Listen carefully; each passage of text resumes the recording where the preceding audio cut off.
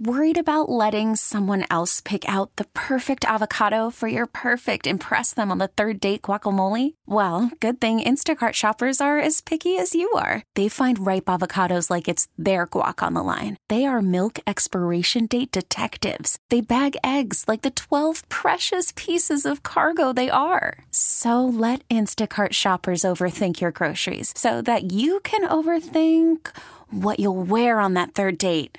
Download the Instacart app to get free delivery on your first 3 orders while supplies last. Minimum $10 per order. Additional terms apply. It's Denver's home for today's Comedy 103.1. It's Big Mike. Glad to get this man back in studio. He's always traveling the world, all over the place. And, you know, from Fly to the Concords, millions of hits on YouTube. And this weekend, he's right back here at Comedy Works downtown. We got Arj Barker. What's up, man? Hey, Big Mike. You know, I want to stay here and just stay here with you, but yeah. I got to make a living. You know what I mean? That's important. I mean, you give me a free water. That's cool. I did give you a free water. But I got to get out there and hustle. So I go around, you know, I usually leave here and then I'll go around to different countries or different cities. You probably need to work more than just one weekend to survive here in Denver. So what's going on with you, man? Welcome back to the Mile High City. Thanks very much. Yeah. I've been living in Australia at the moment. Yeah.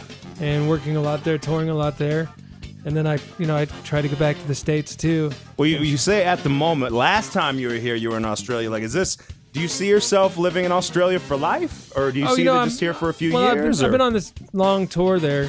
Yeah. A national tour there. So I sort of base myself there. And I mostly go out on the weekends. Yeah. And no, for me, it's a fluid thing. It's like, you know, I'll kind of go where the work is. Yeah. And I'm working on, you know, putting together a TV project out there. It's making good progress. Nice. It's a little early to sort of go into detail about it. But if anyone is saying, well, why doesn't that guy do a TV show? You're working on besides it. Besides me. You're working on it. Besides the voice in my head. Yeah. If anyone else thinks that, well, I am working on it. You are working on it. Well, that's cool. You know, a lot of comedians, whether they come from like California, New York, your flight's a little longer from Australia. How long of a flight is it to Australia to, you know, get here to the continental U.S.? You know, there seems to be like a misperception about how long it is because people say, "Oh my God, I could that flight. You know, I could never do it." Yeah. But it's really only a couple hours, maybe longer than some flights to Europe. So, okay. So it'll be like 12 hours sometimes. Very nice. 12 to 14. Okay. But, you know, you could fly to parts of Europe from the West Coast and it'll be 10 hours. Yeah. So it's just one more terrible movie in a nap. Yeah. So when you're performing out there, I mean, is there big differences between the Australian audiences and here in the U.S.? Because, I mean, even here in the U.S., there's different audiences depending on where you're at in Denver or South or whatever. Like, you see anything big differences from here in Australia? On a good night, no. I mean, a great crowd's a great crowd. Yeah. Aside from references, you know, if I'm talking about something specific to Australia, you know, that might not work here. Uh-huh. But overall, I mean, no, a good crowd's a good crowd.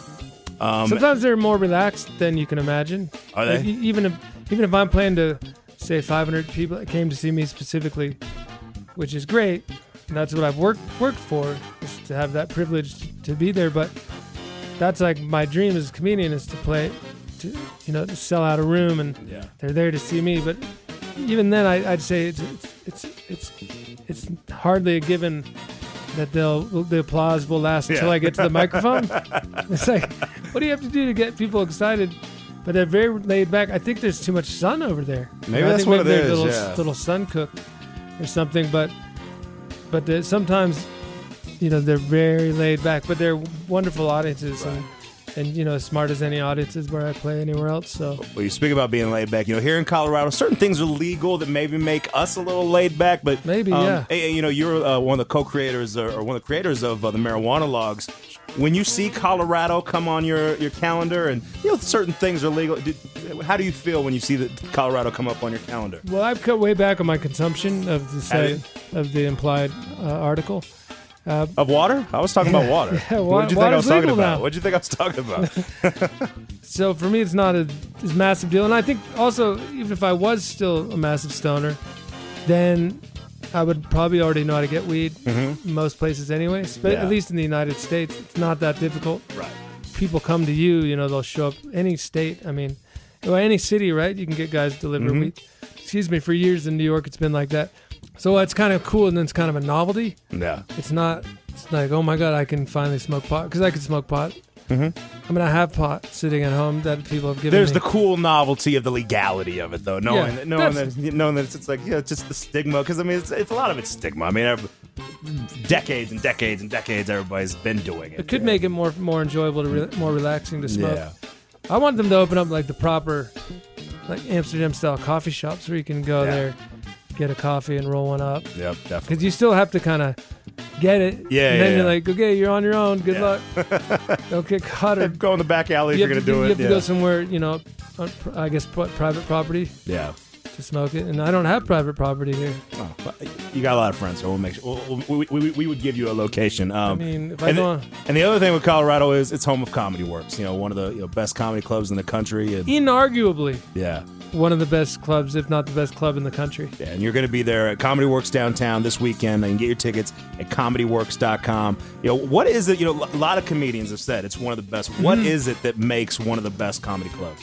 Well, it's for me. I think it's a couple things. It's the layout, because you're just enmeshed in the crowd, almost like in a sort of a home plate position, and they sort of fan out on either side, and you're just right, and you're practically over the audience too, because you have people below you, and you have people at the same level, and so that makes a huge difference. Low ceilings. Yeah. I think I'm not alone. I think a lot of comedians like rooms with the low ceiling. Keeps it kind of bottles in the laughs. Yeah. And makes it maybe seem more intimate. But also consistently you have great audiences that come, and there's a tradition of great shows that they come to see. So I think, they get it. We have to show up, bring some energy, have fun. And, it is a dialogue. So sometimes I've said that in a more frustrated moment. Like, this is actually a dialogue. Yeah. Like, you have to give me something. Yeah. Because sometimes, they just sit there like, is this it? Yeah, this is it. It's comedy. Yeah. But they get it in Denver, and they come out raring to have a good time. Disruptions are rare. Like they don't cross the line. It's just great. It's just consistently good. Well, we have Arj They get Barker it. here. They get the jokes, and that Yeah. sometimes that's more than you can ask. We got a smart audience out here. I think we got a smart audience. Yeah, and they come in a good mood, and I don't know. It's hard to say exactly why, but there are a few reasons you could point to. Definitely, and And that's also, where you'll be. Comedy Works. One of the downtown. managers is sitting in the room with us right now. So what am I going to say? Exactly. I think even if she was not in here, it would be all the same. All the same. Arj Barker, he's at Comedy Works downtown, and not only. Also, I'm working with Tony Kameen this weekend, Okay. who's the feature act. He came with you last time, right? Yeah, he did. We toured together a lot. We were really good friends until I got this text I got earlier, but never mind. But he's really funny, and he's also one of the co-creators of the Marijuana Locks. Nice. So we're home. Very You know nice. what I mean? That's great. But not only do you stand up, you've gotten into music. You're also into rap. I saw, or at least you've done it before. I've enjoyed making rap since high school, Yeah. a little bit. Messing around with it. I have a great respect for hip hop, and I don't consider myself necessarily a rapper, or at least. But you have rapped. A great one. But I like to try to write a rap like someone else, and it's my right to do so. So recently, I put out a new song about Facebook. Is that the one you're Disgrace referring to? Book. Disgrace Book, yeah. Well, you got the video out, and I'm gonna check with you and make sure it's the right link, because it's not like on Arj Barker's page per se. It's like a Big Dog Production, something like that, or whatever. I don't know what it is, but our comedy Facebook has 4.5 million followers. I'm gonna post that right after this interview. I'm gonna put it on there, and I don't know how many. We're gonna try to get I that. would love that if you did that. We're gonna try to get that like over 100,000 views or something. We're gonna Well, try it's really not done much on YouTube, unfortunately, but the one on Facebook is up to, I think, okay. over 500,000 views on Facebook. Oh, well, then we'll post that version. We'll post that one, unless you want us to post to YouTube. We'll post either or. But it's anybody. It's basically a looking at Facebook and pointing at all the craziness. It's just making fun of how people use Facebook to self-promote, and if you have had that feeling of reading, going through your Facebook wall and just and thinking, oh look, having such a great time on I can't believe I'm in France, and you just sitting there going, oh Jesus, my favorite Facebook posts are the ones where like it's just a sad face, and it's like everybody's gonna say what's wrong. Oh, that's the and cryptic. they're like, I don't want to talk about it. That's the cryptic post. Then yeah. don't post it on Facebook, because everybody's gonna jump on. I thought about and it. I had each person has a Facebook post that bugged them, I think. Unless you're just really uncynical and you're like, I just love Facebook. Yeah. Then you're part. I love the sad page. You're part of the problem. But everyone's got the things that bug them, and so I try to think of the ones that bug me, but also ones that people would relate to. I didn't have the cryptic post, which is sort of irritating, but I didn't. And I could have, come up with a line, but in the end, I had to edit a few ideas out. I had some other ones that didn't make the song. Like, one of the things that kind of bugs me is when people say, oh my God, I can't believe how much birthday love I'm getting. And then, of course, everyone has to go, oh, happy birthday. So everyone jumps in. I'd like to thank each and every one of you for the 100. Then there's those that count them. I got a 147 birthdays. I'm like, really? Really? Yeah, it sort of seems like just to make sure everybody knows it's my birthday. Yeah. And they liked every single one of them. Hit that like button. Yeah, so that one ended up on the cutting room floor, but I had a lyric about that. Oh, there's a lot of hip hop songs out there that got a sequel, so you can just come out with Disgrace Book That's Part true, 2. yeah, It's all maybe, good. Yeah, I would be very grateful if you put that on the page. We're going to put that on the page, and actually, I want to put one with subtitles because I think that's the thing. People watch stuff without sound. You're on the bus or something, so I need to add subtitles onto it. Yeah, there's a lot of visualization going on it too. So yeah. Well, we want to thank you for making time for us. Like I said, you can see him this weekend. Comedy Works downtown. Get tickets at comedyworks.com or at the box office.